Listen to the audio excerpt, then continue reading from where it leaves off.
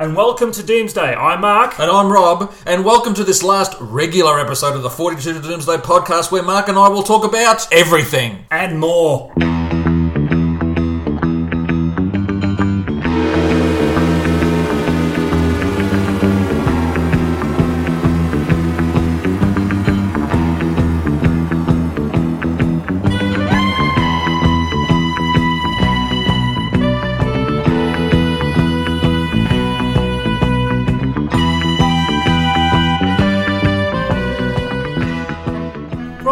Today? I'm very well, Mark. Thank you very much. This is a very rare occurrence when we're both in the same room. I think this is the first time we've actually recorded together, just the two of us. How you been? Very good. Work as well, family as well, and recording the last regular episode of the 42 to Doomsday podcast. That's right. It's a jam-packed show today. First thing we'll touch on is last episode of 42 to Doomsday. That's I wasn't on with Dave Hoskin. How did that go down on the forums, Rob? It's delightful to read people's responses to the interview. You know, obviously Dave isn't in a position to, spill the goods, the full basket of the fruit of his research, but and that's not for obvious reasons. But I think there was enough in what Dave was, willing to discuss that indicates that he believes, anyway, based on his extensive research, the interviews that he's conducted, that that there is hopefully more to come. But for whatever reason, that Phil Morris is not ready at this time to announce. People on both sides of the fence were, at least willing to engage with the interview, and some people took some comfort from it. Some people, used it to, reinforce their own particular opinions. That's fine. Just remember, there's good people on both sides, Rob. Not. Now, they've announced a special edition of Enemy of the World. Do you think this is the beginning of something extraordinary? Well, if you listened, I suppose, to certain members of the RT, or the now defunct RT, this is just an opportunity now that they've been able to do to come out with a special edition. At the time, there was just no time. It was a combination of there being no time to actually get a special edition done, and the fact that they knew the participants would start talking about being involved in it, and the news of Enemy's find and Webb's find would leak out into the marketplace very quickly. I have opinions on that, but that's their thinking now, and even though it's 5 years later almost, we're getting a special edition. And potentially Web of Fear was muted. I think DWO muted that it was coming out in August. So Doctor Who Online has a complicated history with regards to the Web of Fear. I think it was back in 2007 where they said that they'd come across information that would indicate that Webb had been found. Now, whether that was Phil feeding information back as part of his researches and people getting ahead of themselves, I'm not quite sure, but there is a belief that Webb will be the next cab off the rank. And in fact, DWM in its latest issue said that they will be in a position to announce a new classic series release coming soon. So it's either the Season 12 Blu-ray, which was actually announced for the US market or the North American market yesterday, or it could be a Web of Fear special edition. Now, Mark, if it is a Web of Fear special edition, is there any point doing a special edition if you're missing episode 3?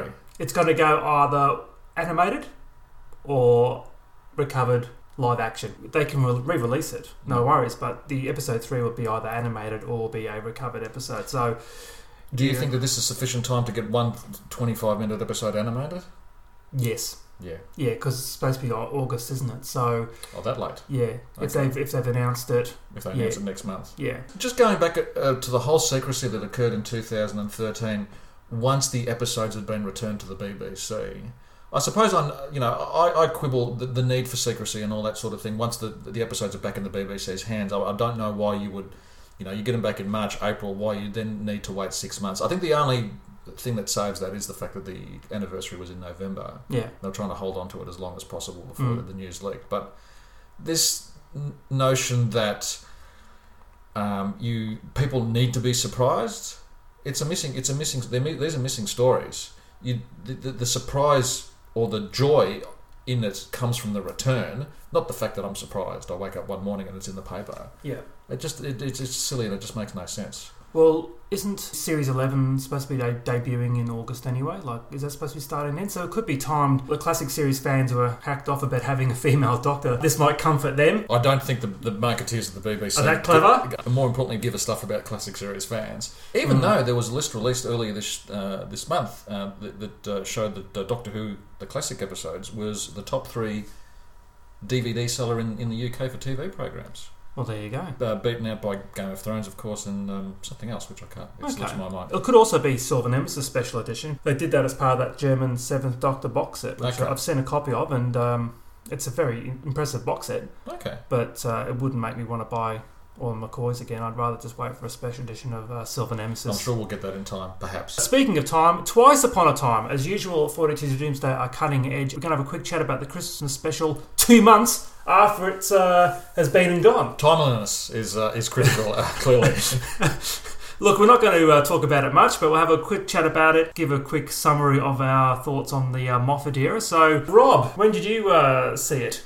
When did I see it? I believe I saw it whilst I was visiting my annual trek up for Christmas to see my family. So I'm sure I used the Wi-Fi at my brother's place to just plough through it. So that's how I saw it after Christmas, well after Christmas. Yeah. Okay, yeah. What about yourself? I actually went and saw it on the cinemas. You went to the flicks? In Boxing Day, yes, because my wife was shopping and I wanted to get out of that, so I thought I'd just go and check that. So, you go in there with a choc top and a bottle of water and you sort of sit yourself down, and it was fairly actually quite busy. And then before the main event starts, you get 2 sort of propaganda films. Oh, yes. One about how great the Christmas special is, and also about an overview of the Stephen Moffat era. Directed by Carrie-Anne Conway, I don't know. There was a film director who did Triumph of the Will for Hitler. With Ellie Rosenthal or something like that. I'm not quite sure. Yeah. Anyway, yes. So it's sort of Boxing Day with some fellow fans, because I thought that it might excite me. Did it excite you? No. The one positive takeaway I have for Twice Upon a Time was the visuals. Yes. Rachel Talalay, her sense of the visual medium of television is really, really, really good. Yeah. Though of course I suppose she has a director of photography who actually holds the camera and points and shoots. Does the hard work. But exactly right. Did it at least look good on the? It looked fantastic on the big screen. Like as you said, it was stunning. Other people were gushing about it, and I sort of walked out of it and said, "That's probably the most pointless and plotless Doctor Who story I've seen since Let's Kill Hitler." Before we stick knives into the story, how many patrons were viewing it? Patreons or patrons? Don't talk about Patreons. Okay. How many people were in the cinema with About 25? Now compare that to Power of the Daleks. There was more seeing the Twice Upon a Time than Power of the Daleks. And none of them walked out in Twice Upon a Time? No. Once I buy a ticket, I stay for the whole... But I remember you saying for Power of the Daleks, yes, there were some people who did walk out. Yeah, people walked out, yeah. What were they expecting? I don't know. I think they were expecting something better than shrugging of shoulders and patches of audio silence. I don't know. I still haven't watched Power of the Daleks, the animated version. Really? I haven't bought it, so I haven't been in a position to watch it. This doesn't interest you? I was actually at JB today, and I was looking at the shelves, hoping that JB once and for all would sell them all for $5 a piece. Not going to happen. And I saw Power of the Daleks there, and I looked at it, and I just sort of felt an emptiness. I had no desire to pick it up. Eventually I will buy it, but it's not the real deal. No offense to Charles Gordon and his team. I mean, apparently they work like absolute Trojans to get it done on the time and the budget they were given. It's not the real deal. It's just an approximation. Which ties us straight into David Bradley's interpretation of the First Doctor. Yes, I have 2 opinions on that. I mean, look, the cover that Moffat has got in terms of reviving the First Doctor is that was done for the 5 Doctors with Richard Hurndall. So in regards to that, I can sort of live with the idea. What I can't really live with is the fact that Moffat decided to jam down the Doctor's throat a whole lot of nonsense design to make him look bad as some sort of dinosaur from the 60s. We've got a character, the First Doctor, depicted by William Hartnell, who goes around and has described himself as being a citizen of the universe. If that is not the most progressive thing that you've heard in 60s Doctor Who, a character willing to embrace all aspects, all cultures, all races, all peoples of the universe, then I don't know where else you're going to find that. And then to depict that particular character as an antediluvian fogey who is go and get the tea, go and clean the whatever, and all that sort of nonsense, and arching an eyebrow at a lesbian reference, Moffat is off his trolley when he does that sort of thing. He is off his trolley. Not only does he trample over continuity by jamming in his own version of it, throughout his tenure, he does this, introduces William Hartnell's work and the character of the First Doctor to make some sort of obscure point. Perhaps it was, designed to call out fans who have similar views with regards to their reaction to Jodie Whittaker's casting. Unnecessary. Completely unnecessary. That said, I was more or less happy with Bradley's performance. Even though there were some aspects of it I didn't quite like. But overall, I mean, he wore the costume. He was more or less the first Doctor. I didn't think he captured it at all. Look, he was hamstrung a lot with Moffat's dialogue. When was the last time Moffat actually sat down and watched the first Doctor story? Because, as you said, it's the character he built up was not what when I watch Hartnell, I don't get that at all. No. And even people are going, well, it's been done before with Hurndall. I thought Hurndall did it. It was more of a homage, where this is actually trying to replace him in a sense. I didn't get a lot out of it, and I don't think he captured the spirit of the first Doctor whatsoever. No, and the first Doctor was there more of as a device, really, to get the 12th, 13th Doctor to convince himself to go and regenerate. Yeah. What did you think of the story, Mark? What story? Yeah, I think that's basically it. It was plotless. There was nothing there. I think that Peter Capaldi has been poorly served by this farewell story in a number of regards. Yeah, I think the final episode of season 10 would have been a far better farewell. Far better farewell. I mean, the whole speech that he gives at the end, I thought there would be stars. Just that's your end point there. That is your end point. Now, you hear that Chibnall wasn't interested in doing a Christmas special, and that for whatever reason Moffat wanted to do the Christmas special to keep the tradition going on. Well, if you're going to do that, give the Doctor a better farewell. Give the Doctor a better, punchier, more poignant farewell. Cramming a whole series of internet, Facebook, bandwank, happy clappy thoughts as a final speech does Capaldi the gravest of disservice. It was like he was almost trying to reheat Souffle in some sense about the Matt Smith one, because I thought the Matt Smith regeneration scene was actually really good, and especially the shock of the change, where this was, of course, he's holding it back again, so it's end of time all over again. And I did tweet about it at time during the week, because we're showing it where I sit at work. Yes. I saw the TV screens, it was on silent, and I'm going, even when the sound down, it's still a piece of shit. It was appalling. I know Moffat had to do this, but I thought he could have come up with something a lot better. And as you said, I think the Dr. Falls was a perfect exit for Capaldi.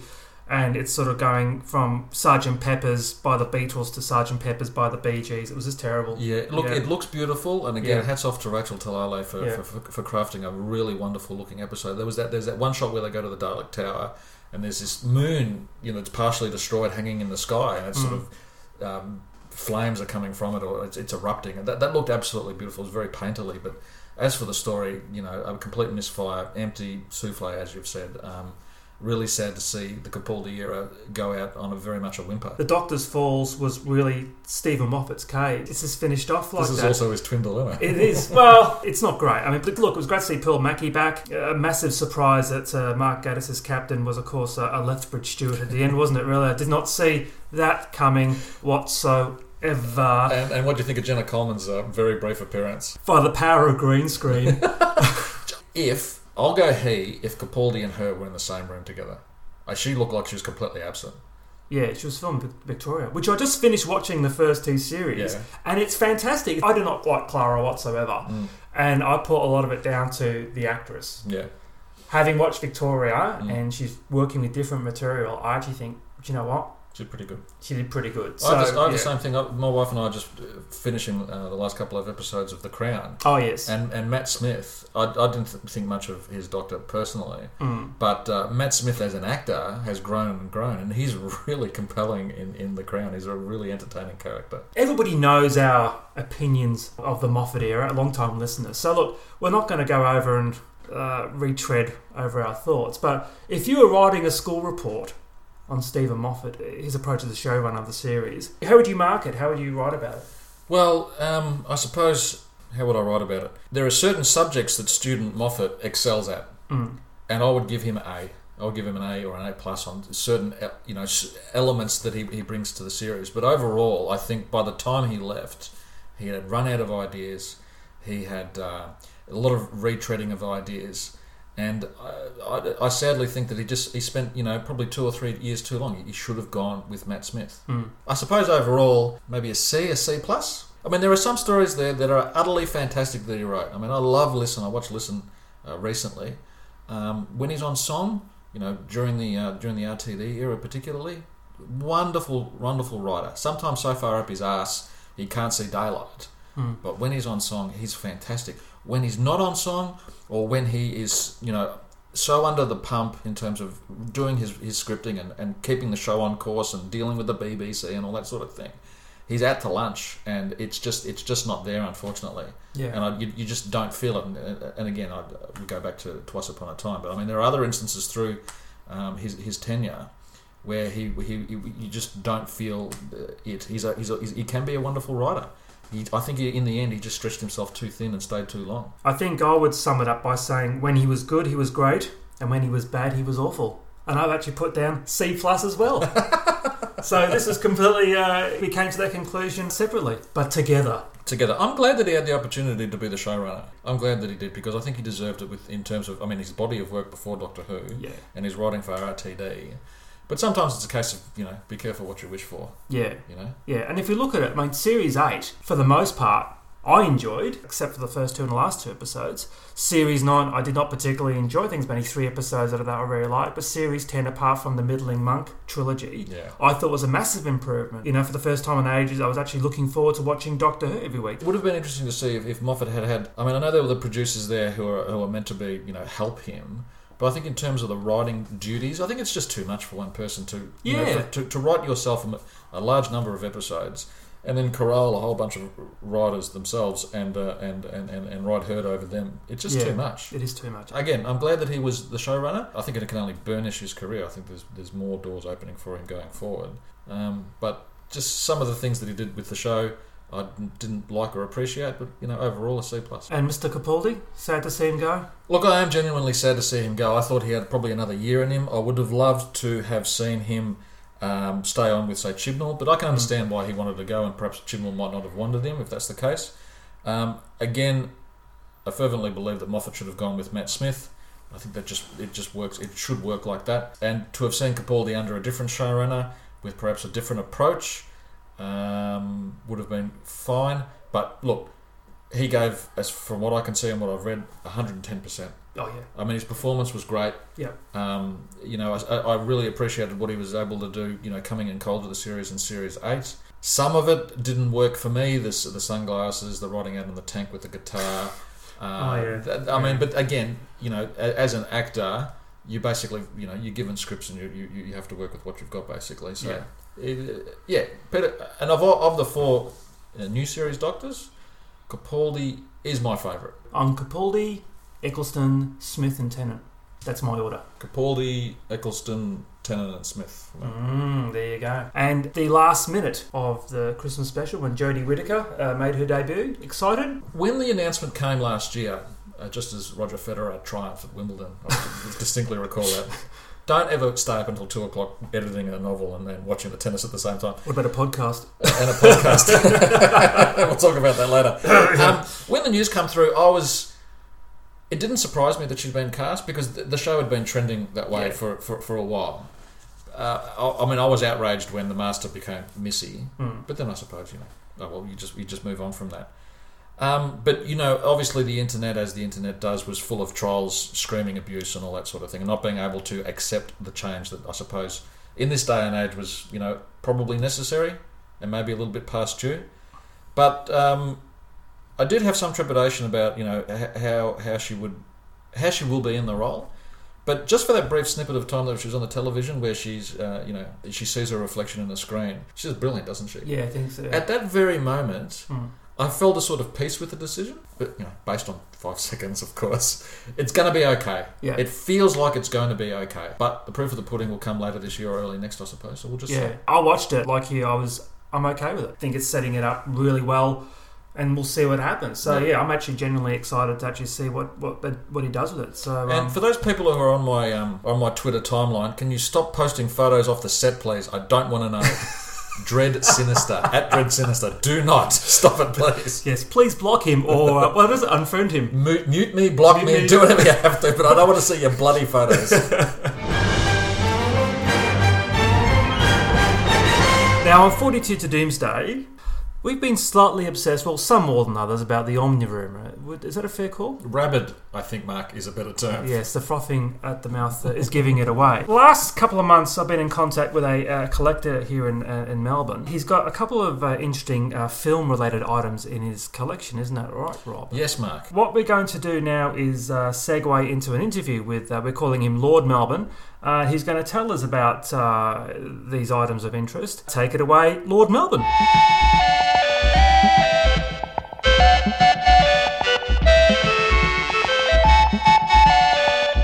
And today we're joined by a special guest who's going to remain anonymous because we don't want him to get hassled. So we're going to call him Lord Melbourne. So welcome to 42 to Doomsday. How are you today? I'm very well, thank you. Excellent. Rob and I are going to ask him some questions about some significant items in his extensive collection. So before we do that, though, Doctor Who, do you want to talk us through when you first started watching it and your love for the program? Interestingly, I got introduced to Doctor Who through my brother. I've got two brothers. And my brother used to watch Doctor Who back in the 60s and 70s. He's a lot older than me. The first episode I saw was Fury from the Deep, episode 3, which scared the bejesus out of me and started a long life love of the program. So since then, I've actually had a bit of a mission to try and see some of the old programs because of my memories of them back then. Let's talk about the two items that you have in your collection that you're sharing with us on our last episode. Now, we've been negotiating for the last, 6 months about talking about these. So we've got some photos which we'll put up on our blogs and things like that. But let's talk about the first can here, which is from one of your favourite stories. Is that right? It is. It's some of the original filmed model sequences for Colony in Space, which I acquired probably about 3 years ago from a private collector. It hasn't been played in my possession because I'm looking after it. I want to make sure it stays in mint condition. But it's the original can, it's got the original film, and it actually is the effect shots with the rocket taking off. So very interesting, and it's one of my favourite Pertwee stories. Colony in Space. So very happy to have that one. So do you know how the person you bought it off, do you know how he got possession of it? I've got the history of it being purchased through Bonham's Providence, going back I think to the 90s. He bought it and he was actually selling his collection off, and I found out about it and purchased it off him. Okay, because inside of the tin we've still got a looks like a yellow card which has got lots of numbers. Me and Rob have had a look at it today, and obviously we can't play it, but we can validate its existence, can't we, Rob? Yes, we've seen it with our own eyeballs. It's sitting in the next room at the moment, but as you say, it's on your phone, the photos which we're putting on the blog. It looks as if it's just sort of appeared out of the 90s, really. I mean, it's in the film can, which has aged nicely. The index card which you're referring to is nicely yellowed with some what look like rust marks or just some water discoloration perhaps, but it's definitely the real deal. It's got some markings on the can. It says DX, and we can't make out one of the letters, but it says 114. So I don't know if this was included on the DVD when they restored it. I know they had the sequences of Pertwee swinging at those crazy, rock things, weren't they? At the Usurians? At the monsters of the story. This next can you have in your possession. Now, we're going to preface this and say that there is no film in this can. We've checked the contents. There is nothing in there. However, it's the markings on the can that are quite interesting. So you want to talk us through how you acquired this can and also tell people what is actually on the can. Okay, so I acquired what is labelled on the can, Doctor Who, the Macroterror Part 3 Melbourne dupe can, probably about 5 years ago, again from another private collector. It is the original can that I believed had one of the dupe copies that was sent around Australia, perhaps even just Melbourne, and for Macroterror episode 3. It's interesting because the collector that I got it off, he actually purchased it off a guy who had bought the can and probably 200 other cans from the ABC back, I believe, in the early 80s when they were selling off. It might have been the late 70s, but early 80s when they were selling off all of their cans of film,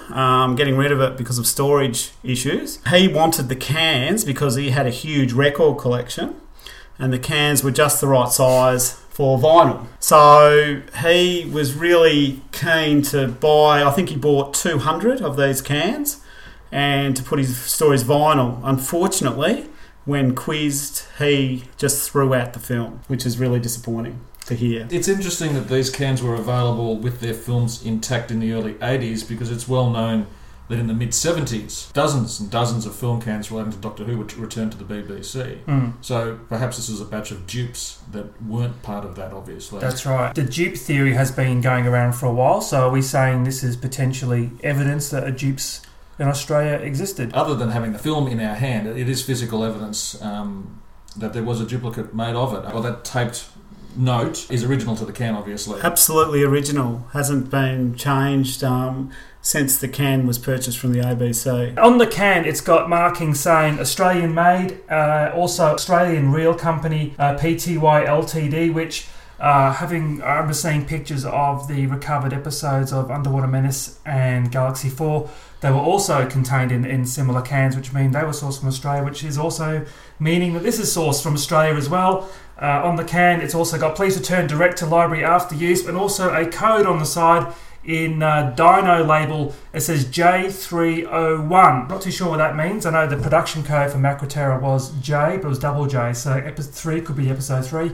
We're not too sure, so we could theorise all we want, but I think as this sits on my lap, this can is proof that duplicate prints did exist in Australia at a certain point in time.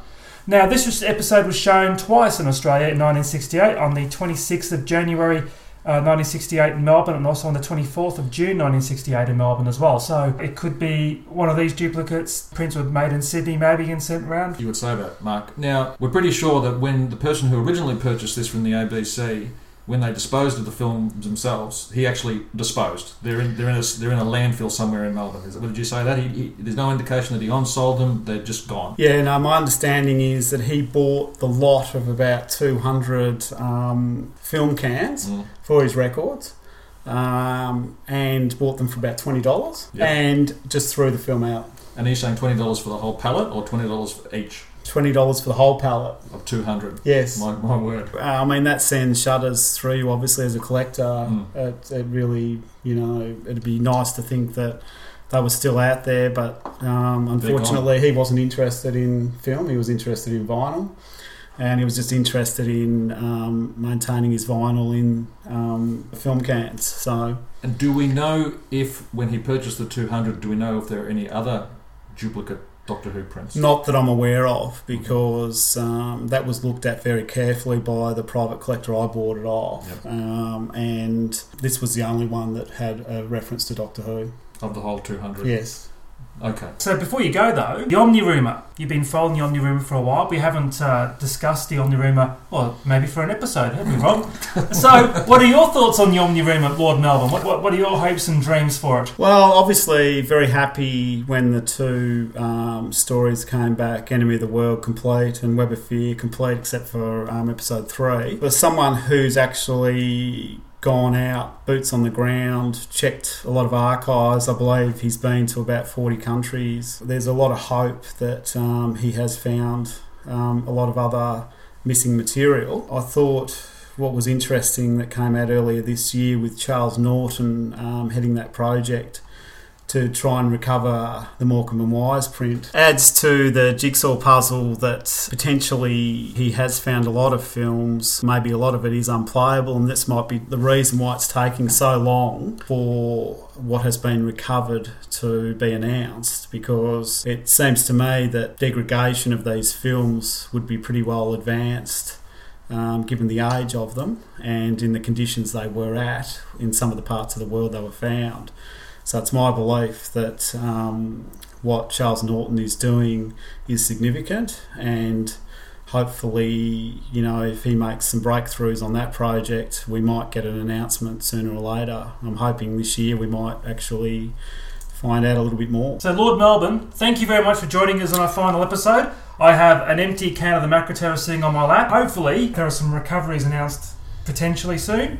We'll all be back on board. My pleasure. It was fantastic to come here and share the little bit that I have been able to find in the last, couple of decades.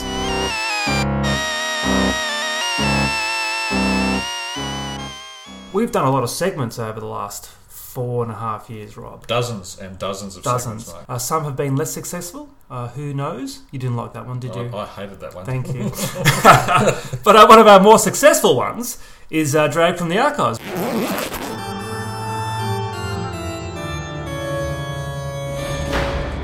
Would you agree? I think it's probably been our most successful, other than the top 5 format, which we've painted, even though I ripped it off from someone else, but still. And then somebody else has ripped it off from us, so it's all good. Whatever goes round comes around. That's exactly right. But what we're going to do today is a mini drag from the archives. We've got some choice articles from the year 1990, where Doctor Who was all the rage and was gearing up for a very successful decade. Would you agree, Rob? Very, very successful decade, I'm sure. From January 1990, way back when. Now, this is a hard-hitting editorial from DWB editor Gary Lee, or Levy, or Levi, or Levy. I'm not quite sure which name he was going Pastor with. Levy. Pastor Levy. This is the editorial from that January 1990 issue. I'm just going to skip down to the middle paragraph, where Gary goes, "It's hard to believe, but John Nathan Turner is now completely relinquished of his responsibilities to Doctor Who, which, for the time being, remains producerless. In my mind, JNT will be remembered more for the commercialisation of Doctor Who during the 80s than anything else, which is neither a good nor bad thing. On the one hand, this has led to the virtual raping of the show's innocence, as businessmen pushed and shoved to cash in on the show's increasingly high profile, especially in America, where this was exemplified none better than by the DWFCA circuses of the mid-1980s, the club's intentions of which always seemed highly dubious to say the least. On the other hand," just skating past the whole raping thing, "JNT is to be thanked for transforming the series into such a remarkable product, albeit complete with the showbiz trimmings he presumably deemed necessary to take it there, as this has made it virtually immune, as proven by the events of the past few months, from cancellation. Now, if only he could have spent a bit more time making sure his latter script editors towed the line." Latter script editors, then you had 2. Yeah, 3 really. Yeah. 3 really. Yeah, 3, yeah, I suppose you're right. Just the whole raping thing. That's a bit extreme. I can hardly think that the show was innocent in terms of it being commercialised. I think from day one, the BBC was doing as much as it could to capitalise on Dalek mania and the rabid interest in the show. So that's right. I think this is typical Gary Lee hyperbole. I mean, JNT, he ratcheted up 13 or 14 notches from where it was. But I mean, this is where the 80s was going anyway, wasn't it? Well, that's right. Everything was in your face. I mean, and for sale. Yeah, I mean, look at Doctor Who now. Yeah, the 80s is nothing compared to what it is now. I mean, you walk to any old tat store and they're selling anything. Oh, exactly. So I mean, JNT was was a trailblazer in that sense. Seeing the really hardcore commercial aspects of the series. Yeah, the best head of BBC Enterprises they never had. Yes, that's probably might have been his proper place in terms of the show. Yeah, but yeah. I mean, the last bit of this paragraph that I read out about making the show immune to cancellation is, of course, time has proven that to be wrong at that exactly, stage. Yeah. So it's nice to see Gary Lee or Levy has started a decade with lots of new cheer and positivity, isn't it? Really? So, well, yes, yeah. From the same issue, it says Monster Men bid for Who. Another front-runner has emerged in the quest to take Doctor Who into the next decade. Gerry Davis and Terry Nation, 2 of the most famous names from the series past, have combined forces in the bid to take on the show. If they succeed, they will not only bring with them a wide experience of TV production, but also a large investment from one of several interested American backers. Positive meeting is the byline there. Gerry Davis, who co-created The Cybermen as well as script editing Doctor Who at the end of the Hartnell and beginning of the Troughton eras, has already had a positive meeting with new BBC head of serials Peter Cregeen and is currently in the States getting a possible co-production package together. Several major American companies have expressed a serious interest in co-financing the show, including Columbia and Disney. But the aim would be to make the series over here to retain its fundamental Britishness whilst bringing in a more direct and dynamic storytelling style. Negotiations are still at an early stage, but so far things look very positive after all. What could stand in the way of the combined strength of the Cybermen and the Daleks? Well, obviously they hadn't seen Doomsday by then. Next month, we will have an exclusive interview with Gerry Davis, where he talks at length about what he would do with the show if his bid succeeds. These plans include having the whole production shot on film, a wider use of foreign and exotic locations, and an increased episode count. Who could ask for more? That sounds like the new series, doesn't it, really? Well, exactly. I'll just point out that Jerry Davis died 18 months after that interview in 1991, and Terry Nation was dead in 97, so... yes. You can imagine things if they'd gotten up falling apart pretty rapidly. Would it have been interesting watching those two televisual giants take on Doctor Who? It would have been, though I think both of the use-by dates had basically come and gone, hadn't they? Mm. I think what they would have brought to television was sensibilities from the 60s and 70s, perhaps, which is it's not a criticism as such, it's just I think it's a statement of fact. And their vision of Doctor Who probably had sort of fixed in amber back in those times. So whether that would have worked for the 1990s is hard to say. Yeah. Had they been able to get the transfusion of cash, and you always hear when you read these articles about there's other production companies interested in throwing money at these sort of things. Very rarely does any of that happen, especially back then. Wasn't Nation or Jerry Davis working on MacGyver? Was it Terry Nation? Terry Nation, he'd scripted 1 or 2 episodes or something like that. He moved to the West Coast, probably because it was warmer there than anywhere else. Yeah, exactly. And, again, his career in the States never really took off, which is a bit sad. But this might cheer you up a bit. Doctor Who video bonanza to relieve 1990 hiatus. Oh, every time I hear that word, I get shiver? I get a shiver, and it's multiplying. BBC Video have announced a stunning lineup of new Doctor Who titles to fill in the gap left by the unavoidable 1990 hiatus. Well, it wasn't avoidable if Doctor Who was actually still made on TV and the BBC wanted to do it. So correct. Anyway. After the runaway success of the Daleks Twin Pack last year, it isn't surprising to learn that all new titles hail from the 60s. Confirmed for February is the 4-episode An Unearthly Child, the first ever Doctor Who story, and the 10-part War Games, the last adventure made in black and white. The latter will be released over 2 tapes with photographic reference material, particularly colour, decidedly lacking for those stories. But popular artist Alistair Pearson has designed and painted the covers for these tapes. I did like Alistair Pearson's An Unearthly Child cover, even though he did rip it off from Queen's Miracle album. But anyway, it's a pretty good cover anyway. Still from the best. Exactly right. Beeb Vid Bow to Pressure. Also definite are new unedited versions of the 5 Doctors and Brain of Morbius in June, the latter of which we are informed will retain its individual episode titles. These 2 releases indicate that the BBC Video are not blind to criticism and will occasionally bow to pressure. However, they will inevitably be rewarded with most fans sure to repurchase complete editions. There are more tentatively scheduled titles also lined up for 1990. Banking on the runaway success of the Daleks, the 6-part Dalek Invasion of Earth was bound to materialise sooner rather than later and is mooted for April release along with the 5-episode The Mind Robber.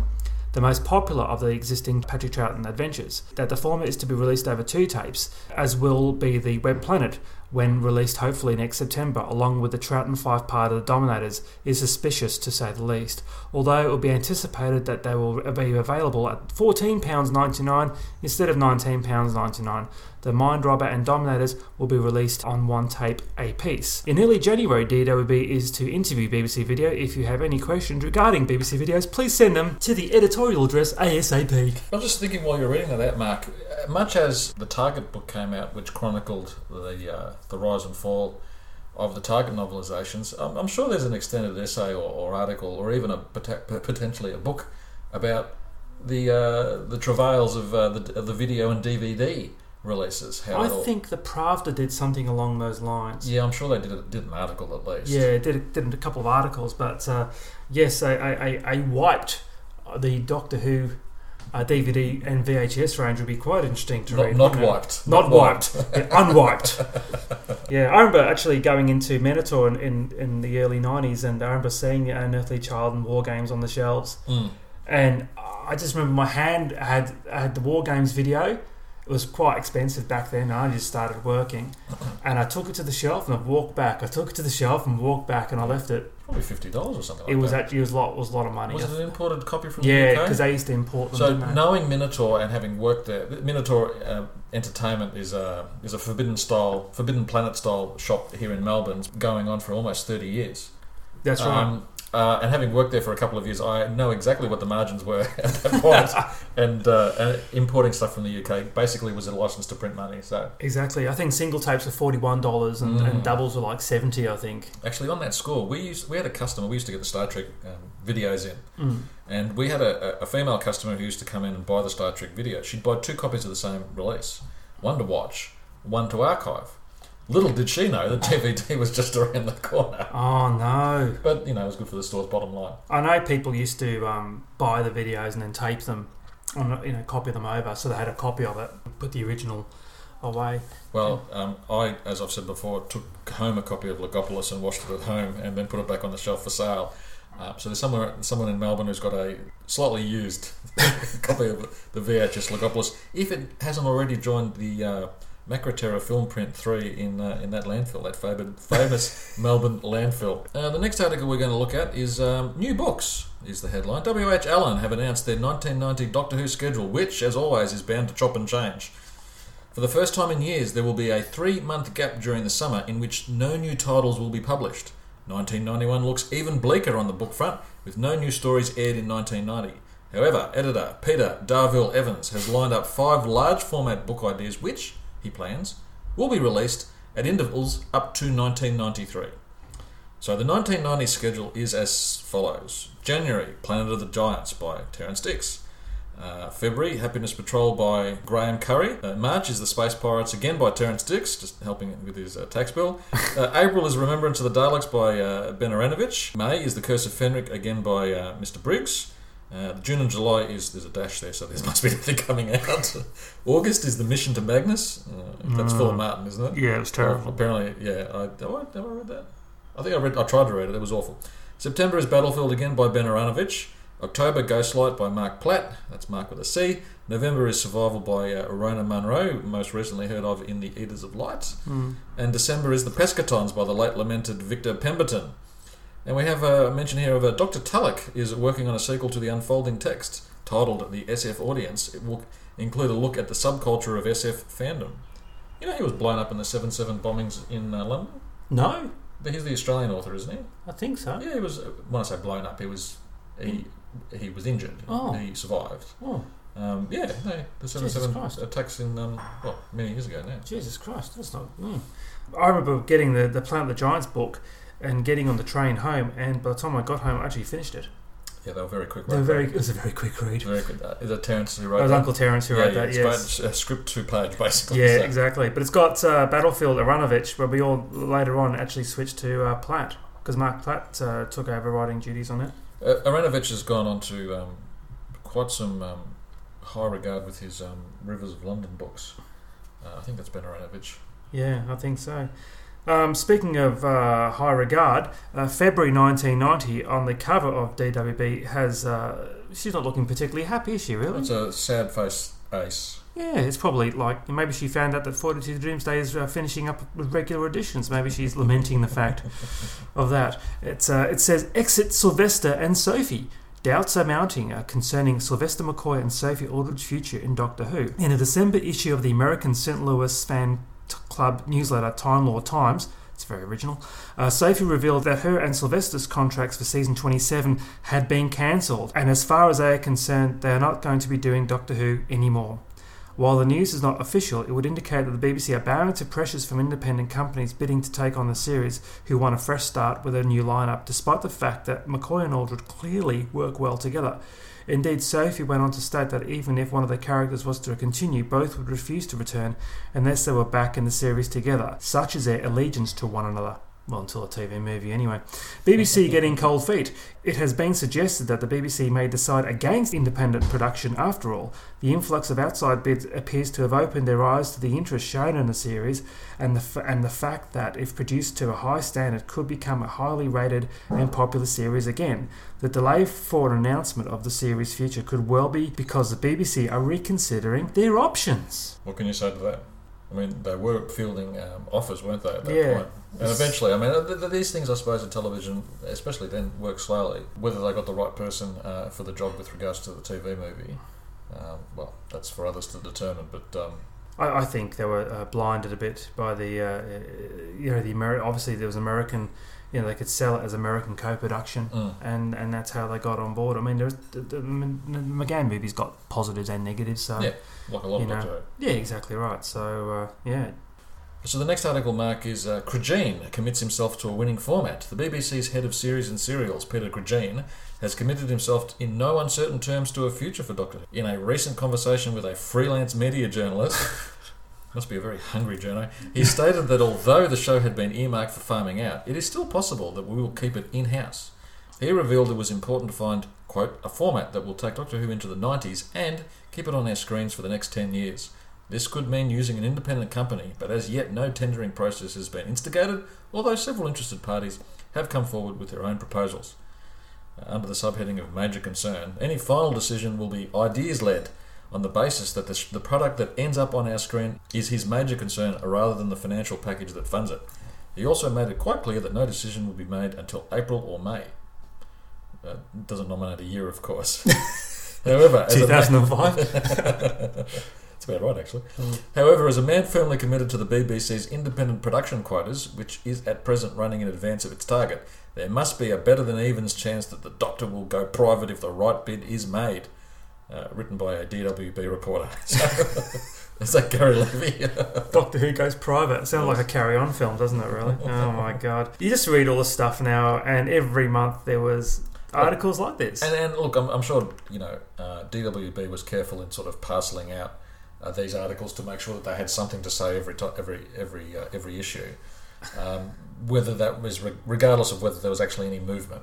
No, that's right. I mean, at least DWB had other things they could print and talk about. Where Doctor Who Bulletin was every month was like, it's coming back. No, it's not. It's coming back. No, it's not. So, I mean, you got to give the Pravda something. For the Wilderness years, we're pumping out an issue every month. And in fact, the best issues they did were during the time the show went on. And of course, when the show did come back, I think...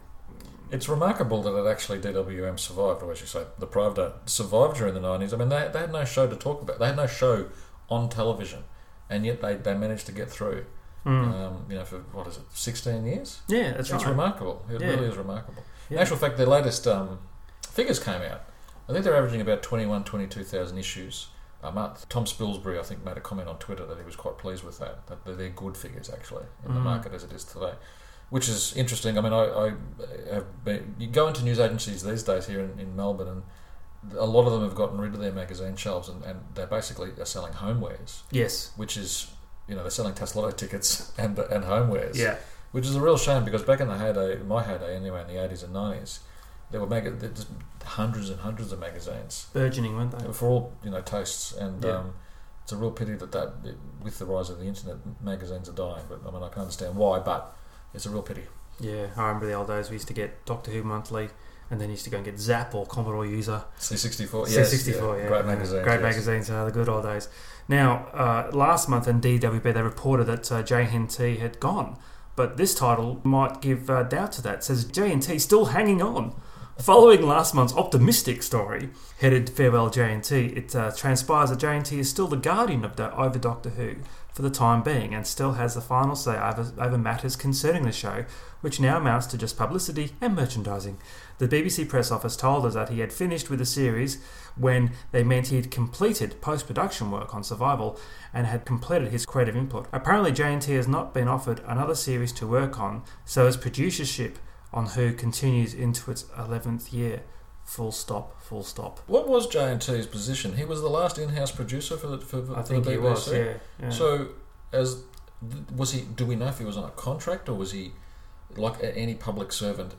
He was made redundant, and he got a package out of it. So he got a package and then left. But and I think he did go back and do like small corporate events for them, and obviously work with. I mean, you can understand him hanging on, because in the absence of any other fallback position, you want a wage coming in on a regular basis. It's just a pity that his career at the BBC sort of limped on. And basically faded away, didn't it? Yeah, exactly. So the next piece we have here is a comment, again from DWB. Anyone contemplating staging a convention should not consider inviting Anthony Ainley unless they have substantial resources. It appears Mr. Ainley has been to too many US conventions in his time, to the point where he contemptuously dismisses the far lower key and non-profit making, though invariably enjoyable, British counterparts. The fact that he lowers himself to writing such nasty and curt replies to invitations from British fans is a reflection of the character he plays on Doctor Who. Although hardly the greatest actor ever to have appeared in the series, the following example of a reply he sent to the South Wales local group last year is so self-righteous it could have been written by the master himself. Quote, "You have to be joking.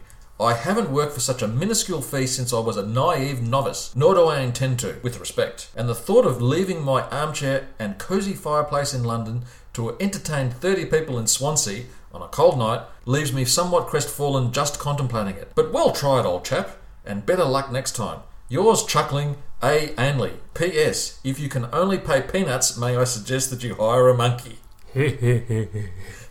If this is Mr. Ainley's attitude, then I, for one, hope the end of the J&T era also signifies the end of the pantomime master. It's a shame Ainley wasn't hanging around now. He'd have made more money, wouldn't he? My word. Yes. My word. Stick the knife in. He loved the cash, didn't he, old Ainley? Well, you got to put food on the table, don't you? Yeah, well, what was that in the feed? He was his own agent. He had no agent. He just did it all himself. Well, cut out the middleman. Now, moving into March 1990, again with DWB, the magazine that keeps on giving, with a red headline, just to make the point, Demons in Colour. Stop press. February 5, BBC Archives today confirmed they hold all 5 episodes of the 70s classic The Demons in full colour. Up until now, it was believed that episode 1 was held as a black and white print only, but a full colour clip from this episode shown on the January 28 edition of BBC Two's Box Pop series in colour prompted DWB to look into the matter.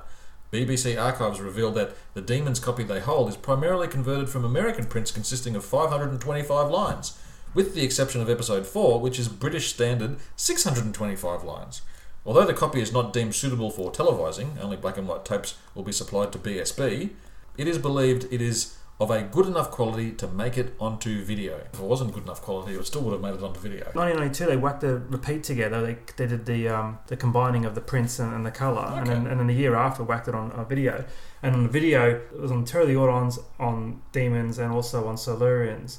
They put a little on the spine of it, a little white paintbrush sign to say it had been recolorised.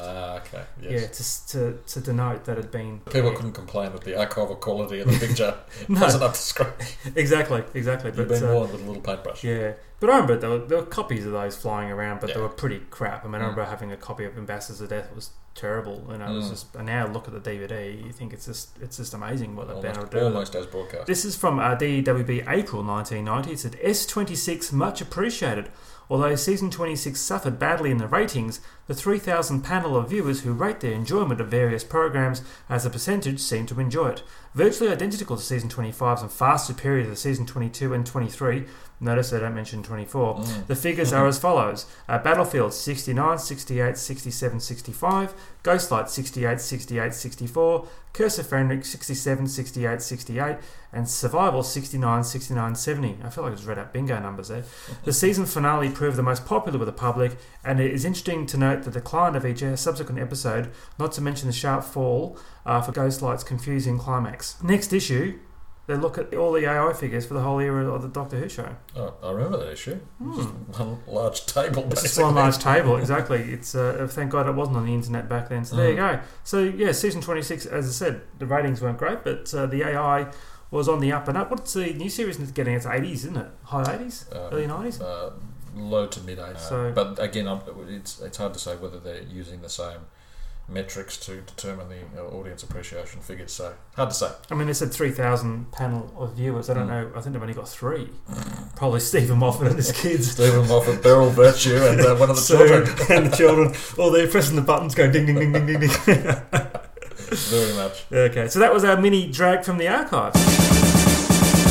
You've got mail. So since the news of our regular episodes was ceasing, we've inundated with some emails, haven't we, Rob? Celebrating our demise. I mean, yes, lamenting, I think the word is. Put a post out saying if you want to tell us what you really think of us, and we've had some responses, haven't we, Rob? yeah, hopelessly self-indulgent, but this is our last episode. So who cares? Why not spread the love? Okay, so the first one we've got here is from Facebook, Gary Akers. He begins, Dear Rob and Mark. The correct ordering, of course. Rob first, Mark second. I'm the Robin to his Batman, apparently. It's the yes, it's the end, but I'm not prepared for it. Though I regrettably have never written in before, I've been a huge fan of your wonderful show for years. I've been a Who fan since first watching Pertwee stories on PBS in the 70s, but living in Southern California, my fandom in those early years was very isolated. So when I stumbled onto a podcast that was revisiting the things that shaped my early Who love, the Target books, which a local comic shop was importing, Doctor Who Monthly, and of course DWB, it was like finding kindred spirits. You two truly are the Statler and Waldorf of Who fandom, as one of your show descriptions says. But even when you take aim at the current state of Doctor Who, it's always earned because your well-reasoned critiques are based on your long history and deep love of the program. Even Rob's occasional rants were easy to sympathise with. You both became great interviewers too. The interviewers were real give-and-take conversations that brought out a lot of terrific information from your guests without being dry Q&A sessions. And what a fun roster of ongoing features, the coverage of books of all kinds, deep dives into complete Doctor eras, the Omnirumour saga, and what a saga it is, as an aside from me, the top 5 countdowns, your Christmas parties with Richard and Dave, and of course, the irreverent and irreplaceable drag from the archives. Even the show descriptions on your website were great fun to read.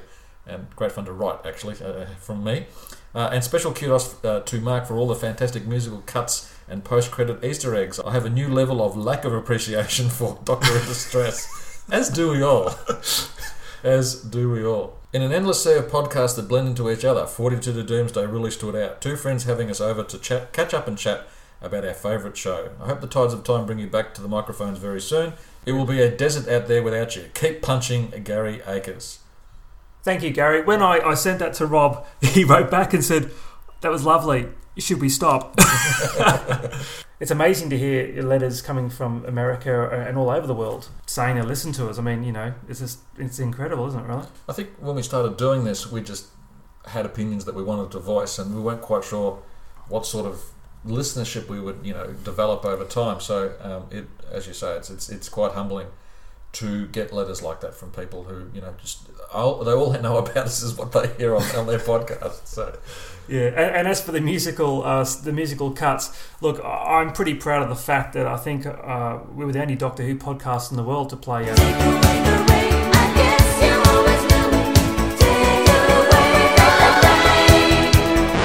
And the only podcast to put the 12-inch remix at the end. So far, we haven't had a royalty letter of demand for that. So, everyone should just keep that on the down low. That would be appreciated. Ian, £10 is on the way. That was really great to hear that, Gary. So, look, thank you very much for that. Bernard Duff, long-time listener, Bernard Duff, who also goes on Twitter as Bernard JKD. He posted on our Facebook page and says, what started out as a mild curiosity in a Nigerian TV outstation has turned into quite the spirit of the venture. Yes, we're all now Joss sticks, aren't we, Rob? We are. Joss? Yes. Yeah, very good. It's we did sort of make our name on the Omnirumour, I think, a little bit, didn't we? Yes. We rode that horse until it was dead and then just kept on flogging we keep flogging it. Much as Phil Morris is flogging his notoriety. Exactly. Yes. And Adrian Sturrock also put something on our Facebook page. I like the way you've aligned the timing of your exit with your beloved Stephen Moffat. And I'm wondering when Rob will change his signature on Gallifrey Base to no longer say that he and Mark have a new podcast. Yes, what can I say? I'm slack.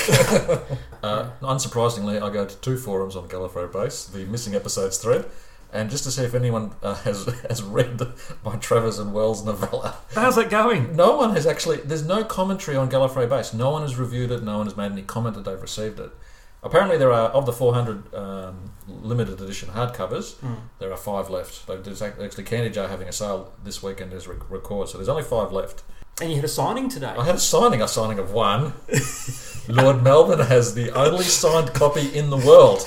And so please approach him through us and we can arrange a sale. Yeah, he'll swap you for an empty can. there is a slight chance, and no one has, this hasn't been signed off, there's a slight chance that there may be a paperback version later of the novella, but don't hold me to that. It hasn't been announced, or even I haven't signed anything with regards to it. So okay. As to Adrian's first point about the aligning of the timing, I responded to him, and just like George Bush said, mission accomplished. This one was from Damon Habin, and the subject line says, "Gutted to hear you're going. Hi. I just wanted to say thank you. I found your podcast from the New to Who podcast. I started at the beginning and loved listening to them all, and I gutted you are ending the podcast. Fully understand the work that must go into the podcast and the time it takes up. But again, wanted to say thank you from another classic Who fan in his 40s who has been watching Who for as long as he can remember. Kindest regards, Damon." Thank you, Damon. He's gone back and listened to all of them. Have you ever gone back and listened to any episodes? No, because when you're editing them, Well, I mean, obviously you record it and then you edit it, and then invariably we swap edits just to listen to it off a note. So you probably heard it 2 or 3 times before it actually goes live. So maybe 1 or 2 or 3 that I've listened to, but I certainly haven't gone back to the very beginning. I'd be scared to go back to the pilot episode. We were very earnest, I think, Mark. We had enthusiasm. We had a lot of enthusiasm. I remember the missing episodes one we did where I was basically hectoring people not to contact places like the ABC or other television shows or programs in an effort to find missing episodes. I've actually changed on that. Go for your lives, people. Just contact them. Just go for your life. If Phil Morris can do it, so can you. And that was a public service announcement. Occasionally I might go back and listen to them. Not all the time, though, because I think, obviously we're stopping regular episodes. I might go back and listen to them and see what they're like. But the pilot one, I don't think... It's only half an hour, I think, isn't it, Mark? That's long enough, isn't it? That's long enough. Yeah. I remember the word who chat. What dickhead came up with that? I think it was me. But anyway, now here's a nice one. From J.R. Southall. Hello, J.R. Hello, J.R. He just said this. Just wanted to throw an email to say, while we always haven't seen eye to eye over Doctor Who, especially that nailed-on classic that is Death in Heaven, it's been mostly a pleasure having you guys in my ears, and I shall miss you. I shall especially miss the Omni-Reamer watch, and I'm crossing my fingers in the hope that there will one day be some good news, enough to see you resurrecting yourselves in happy times. So go forward and all your you know the score. Keep punching, J.R. Thank you, J.R. Death in Heaven, yes. Look, I've got a very nice desk here. Do you mind not destroying it? It is very, very nice. It's sort of a laminate desk. Yeah. I've got problems with my hand, so I'm not punching anything. I'm sorry to hear that, but we haven't seen eye to eye over Doctor Who. Yes, you could say that, but it's good to have different opinions, I think. It's good. Yes, and JR was an early supporter of the podcast, came on quite early, and look, no fan will ever see eye to eye, but that's just how you conduct yourself, and Yeah, we had good fun every time he did come on, so thank you, JR. So. This one is from David Kitchen, our long-time guest. Yay, oldie faithful. Stalwart of the show. Dear Robin Markey begins, your fun New Year's episode prompted me to send you one final letter for old time's sake. Given that Moffat is now an ex-showrunner, can we pretend that both the War Doctor and the Sex Toy Doctor never existed? And the Doctors are now once again correctly numbered. We can always pretend, Dave, always. I should go with Dave's theory. Yes, who are you talking about? If so, in the Christmas episode we witnessed the moment between the Doctor's 12th and final incarnation. Is the destruction of the TARDIS something to do with the creation of the Valiard? I await your thoughts. No, Dave, I don't think it is at all. It does sound like a Big Finish story waiting to happen, though. Big Finish. Dave signs off. Thanks for all the fun from the podcast over the years, and I'm sure we'll hear from you again sometime soon. Regards, Dave, who his signature is from the Doctor Who show, the Gideon's Pirate podcast, Spacefall, a Blake 7 podcast, and probably dozens more if he's not careful. Plug. Actually, I think the Spacefall podcast starts on the 22nd of February, I think. So, I believe that is correct. Yeah, yes. So definitely tune in for that one. And I think they're also considering a Are You Being Served podcast as well. And followed by MASH, maybe. I don't know. Yes, and look, thanks to Dave. Always really pleased to have Dave on. Very thoughtful fellow. Younger fella than us. Yeah, no, very thoughtful, very smart, great incisive commentary on the show, and we'll miss having him on regularly, but...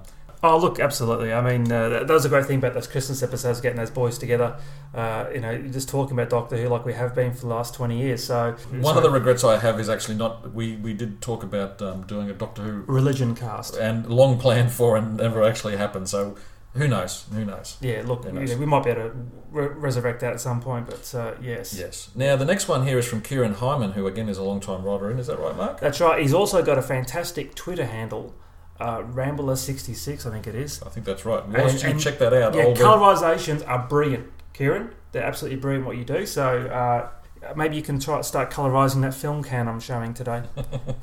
Now, once upon a midnight dreary, I think it was early 2014 or so, I happened to stumble across an online article about the recently released Omni-Rumour. Interested as I was, I clicked on the link only to find that it wasn't an article at all, but a podcast. Having never listened to a podcast before, I begrudgingly gave a portion of my life to listening to 42 to Doomsday, episode 16. On clicking play, I was swiftly greeted by the soothing voice of a man, clearly from the West Country, announcing that we would be talking about Doctor Who for the next hour in lieu of me having to. Then followed what I came to appreciate as the greatest theme tune known to Doctor Who podcasting.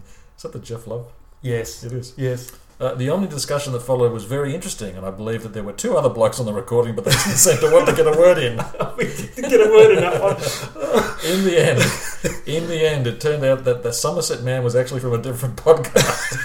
And after giving that a listen, I was ultimately led to the greatest Doctor Who podcast of all, Radio Free Skaro. So thank you to Mac and Rod for all you have given me by bringing Stephen, Chris and Warren into my life. For this, I shall forever be grateful. Long live RFS! More like FFS. See the keep punching, Kieran Hyman. Thanks, Kieran, we think. We are the gateway drug for lesser podcasts. We're like a toll road.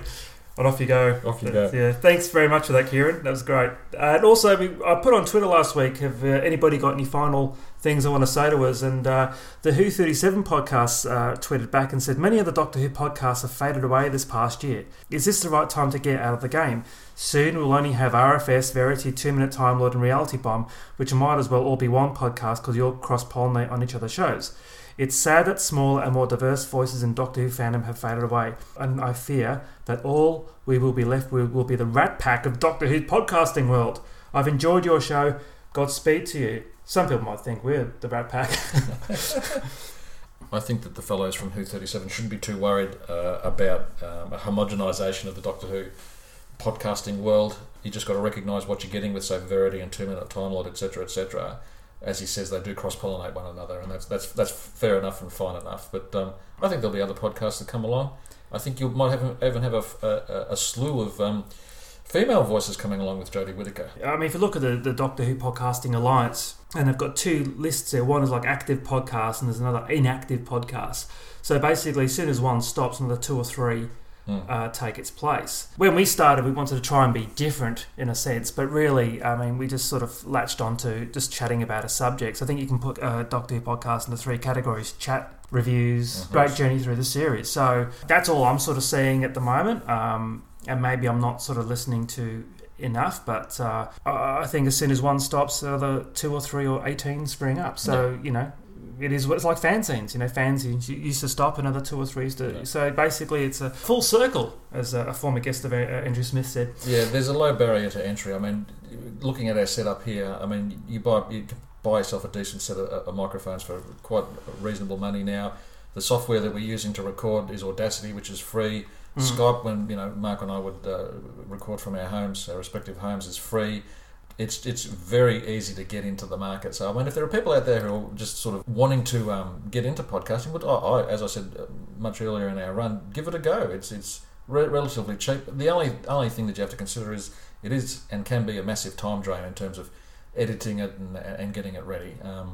We have never been able to sit down and hit record and just do it in one go. No. We misspeak, we stumble over our words, we say potentially libelous or slanderous things that do require careful consideration.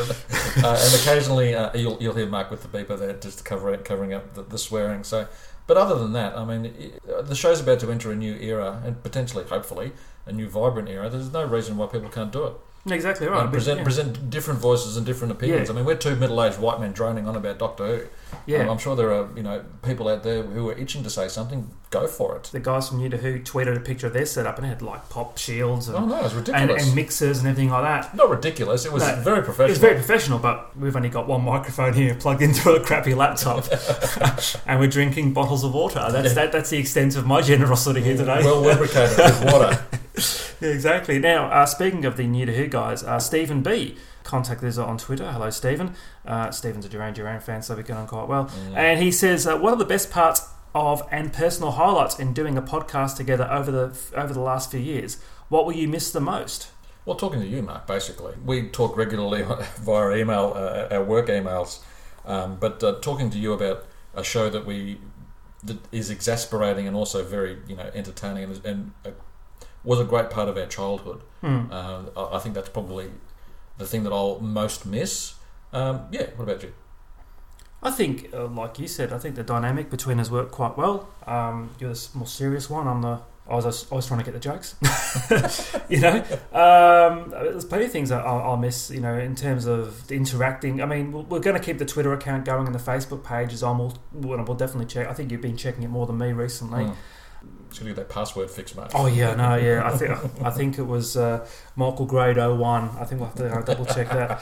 We won't stop talking about Doctor Who because me and you will obviously catch up, and we'll still catch up with Dave and Richard. And talking or like bitching about Doctor Who? Well, same thing, really. So I mean, we'll still go out for pubs and for sure. So that stuff won't change. But I won't miss Audacity. I'll put it that way. No. That could burn in hell, frankly. The best parts out of it is obviously talking to Rob on a regular basis, but just connecting with fans all over the world, and other podcasts. There's some great podcasters out there, and they've all become friends and support each other in various ways, which is great. Personal things for me was also reconnecting, from listening to this podcast. My pen friend from the 80s reconnected with me. Was it Pete? Hello, Pirate Pete, for listening. That's amazing. Yeah. After 25 years hiatus, and him contacting me because he heard me talking about videotape trading, and he put two and two together, much more better than me. And the interesting thing is, Mark and I, I've known of Mark for 20 odd years, but his circle of Doctor Who friends from the Victorian Club was different to my circle of friends, even though there's a bit of cross-pollination. You come in, you exited from the committee before I sort of actually joined, I think. I had been interested in doing a podcast for a while, and having spoken to you and having shared some emails, you expressed some sort of interest. So I actually just took the plunge and said, look, would you be interested? Yeah. It was a bit like a courting Mark in a sense, just to see sounding out his interest. I think I was Mr. Darcy. I was going to be... Yeah, it's right. We were sending emails. We met in a coffee shop, and then we sort of had views on what it could be. And remember at the time when we started, it was only one and a half Doctor Who podcasts, I think, at the time in Australia. There's only like 2 podcasts when we first started. Now there's like 3 or 4. Yeah, for a small country. For a small country as well. I mean, the UK and Canada and America are just producing podcasts left, right, and centre. But Australia has always been at, and also New Zealand as well. Always been at. We just haven't really sort of latched onto it as much in terms of Doctor Who. So I'm not very good at public speaking, and I think the podcast has helped me in terms of public speaking a lot more. Like I can go to meetings a lot. I don't know, a bit more confidence and say, that's true. You're wrong a lot to people, which I did the other day. You gotta say it with confidence, mate. Some more bizarre things. Remember the band Musical Youth, Pass the Dutchie, the song Pass the Dutchie? No. I think it was in a conversation with somebody, it was Bernard JKD, about Musical Youth, and we made a comment about, and I said, I thought they died in a bus accident. Next thing you know, they responded, no, we're still alive. Musical. So hello if you're listening. Being retweeted by the official Duran Duran Twitter account when I showed a picture of my 1982 copy of Rio. I'm very happy with that. And also, I think the greatest triumph was being followed by Jeff Love. The great man himself. The great man himself. So... Actually, just for me, one of the most remarkable things was in the wake of... We released an episode about Capaldi, I think, didn't we? And we hashtagged it when we were announcing it on Twitter, and we got 16 or 17,000 downloads for that one episode. Oh, that's right. Capaldi was announced, or he's going on some sort of world tour. Yeah, I think. And we were just looking at the download numbers every day on Hipcast, which hosts the podcast, and seeing massive numbers like that was just truly remarkable. Yeah, I mean, not all of them stayed, of course. No. The nothing compares to Who Won.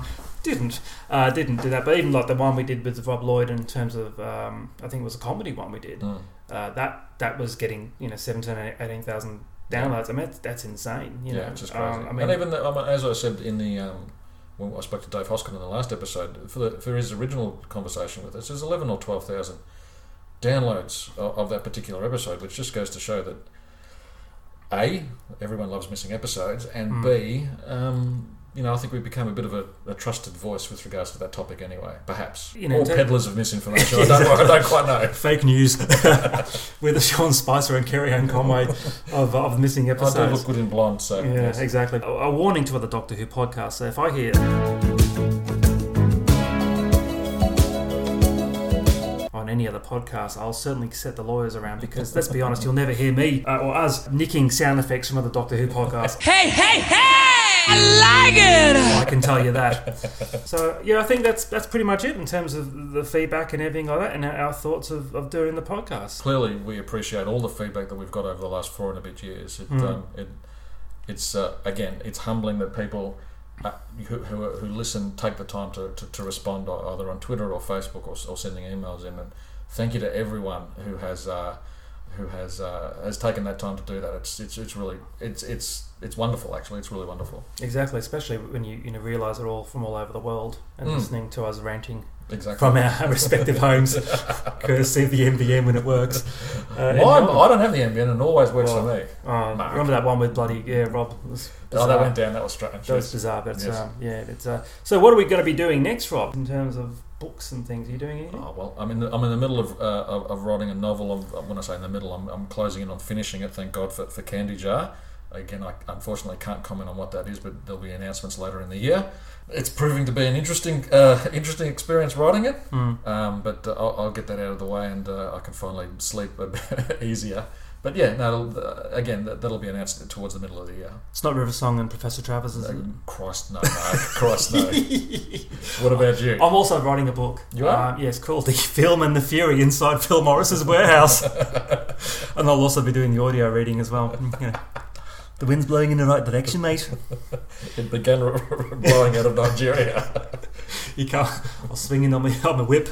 I won't be doing anything really. Taking a break, enjoying the free time. It's funny. I don't know how we managed to do 2 episodes a month, or one every 2 weeks. Yeah. When we started for a year almost. Yeah, I beggars belief. I know. I think maybe the kids were younger then. I'm not too sure. Look, my long-suffering wife was obviously very patient with me, but look, I mean, and I take my hat off to all those podcasters who can do a weekly podcast, a weekly release. I mean, it's just it is remarkable that they managed to do it, because the effort to get it all done, to do the research, to gather the material, to squirrel away the time for a couple of hours every week, and then to edit the thing and release it on a regular schedule. I mean, they're the reason why those particular podcasts are the most followed, I suppose, and have the biggest numbers. Yeah. Even though for some reason a lot of them have Patreon accounts, I've never understood that. It's not that expensive to run a podcast. When I was in fandom in the late 80s and early 90s, we always had the view that it was the love of the show. We never made any money from it. We have made cracks about it over our time. Subtly, or less subtly, yeah. Look, it does gall me a bit about, as you said, hosting costs don't cost much at all. Well, look, I'll tell people what it costs. The microphones we bought 4 years ago were $130 Australian. Yeah. All the software is free. I've already had a laptop, and the hosting fees are $20 a month, which we split between us, which is obviously $10 a month. So why the need for a Patreon account? I don't understand. That and the fact that you're riding on the intellectual property coattails of the BBC. You're making money off the back end of Doctor Who. If you can't afford to run your podcast on such a minimal budget, don't go cap in hand to your fans. Either shut it down or swallow the cost, the minimal cost. I've never really understood. If you're a writer or a musician or an artist and you need Patreon to supplement your income, that's fine, because that's your own IP. But everyone who's doing it off the back of Star Trek or Star Wars or Doctor Who or Homeland or whatever show that you're doing, and I have an objection to it personally. Yeah, it does rankle a bit. My son came up to me, he goes, I need to get more money for my YouTube account. I'm going to open a Patreon account. I said, no, you're not, son. We do this for the love of it. We do this for the chance to talk to each other about the show, for good or for bad, and hopefully have an audience out there who appreciates the fact that I think we can be, as open and honest with our opinions. That's the reason why we did the podcast. Yeah. Now, I mean, obviously, we appreciate that our views on the new series didn't match those who clearly love and adore it. I think that overall, Mark, and I hope you agree, we were a voice for a great number of fans, and for that, we think the podcast was well worth doing. Absolutely agree. I think we called it out. If we didn't like it, we called it out, and if we liked it, we called it out. We didn't want to sit there and hate it every week. It's just that it didn't align to what my perceptions of what Doctor Who should be, and that could just be, I'm an old fuddy-duddy. But even in some cases, to me, it wasn't even good television. I'd rather go and watch something else. Exactly. So at least, look, we were honest. You can't say we weren't honest. Up until the lawyers got involved. So. Yes, Stephen will sort out the settlement later. But we've had a number of guests on our show. We've actually been really lucky to have a number of guests, haven't we, Mark? We have. So I'm just going to go through the list of people we've had on. We've had Aaron from Low Boss Collectibles in Northcote here in Melbourne. Spoke very, very well about merchandise and all that sort of thing. Correct. We were really thrilled to have Richard Marsden on. Do we have him on twice? What we did was we had him doing the Verity Lambert book, and then we recorded him doing a section on the hiatus, which we dumped into a happy hiatus episode. He's a really fine fellow. He wonderful talker. We had Andrew Smith on. Yep. Again, it's interesting that these creators can speak so well Yeah. You know, I mean, they're not lost for words or anything like that. John O'Park from Zeus Plug, is that right? In New Zealand? Plug, yeah. New Zealand's only Doctor Who podcast? No, I think it's got 2 now. 2 now? I think so. Choice, bro. Paul Scoons, of course, from New Zealand. J.R. Southall, of course. John Preddle. Doc Hume from the Diddly Dum podcast. Really thrilled, actually, to have David J. Howe on, who co-wrote the Decades books. Yes. He's fantastic. He was, that was a really good... Yeah. We really enjoyed doing that with him. Tom M, who appears on the Goodies Pirate podcast. Yeah. He appeared very early on. I remember that time we were in that politician's office. We were talking about... It wasn't Barnaby's either. No, there were no bras hanging from the ceiling. No. We had Rob Irwin on once or twice, I think. I think it was on once. Once? For the Doctor Who show. Doctor Who show, exactly. Rob Lloyd, Melbourne's own Rob Lloyd, the comedian. Friend of the podcast. Rob's actually a great bloke. He's a really good bloke. Yeah. David Kitchen, of course. Thank you, Dave, actually, for hosting us. I'm repairing there again tomorrow for a... Oh, yes. For a Doctor Who. I've got have to an M&M for me. I have to come out here again for the Goodies Pirate podcast. And his co-host Richard, who has appeared on the show. Particular thanks to Richard, actually, for appearing on a couple of episodes when you were away. Yes, that's right. In the middle of last year, and a computer games one as well. Yes, but the stories you could tell about the computer one. And of course, Dave Hoskin, who is writing as we speak, Chasing Shadows. Dave, again, great to have you on, and always thinking of you, and hopefully thinking of you and your book.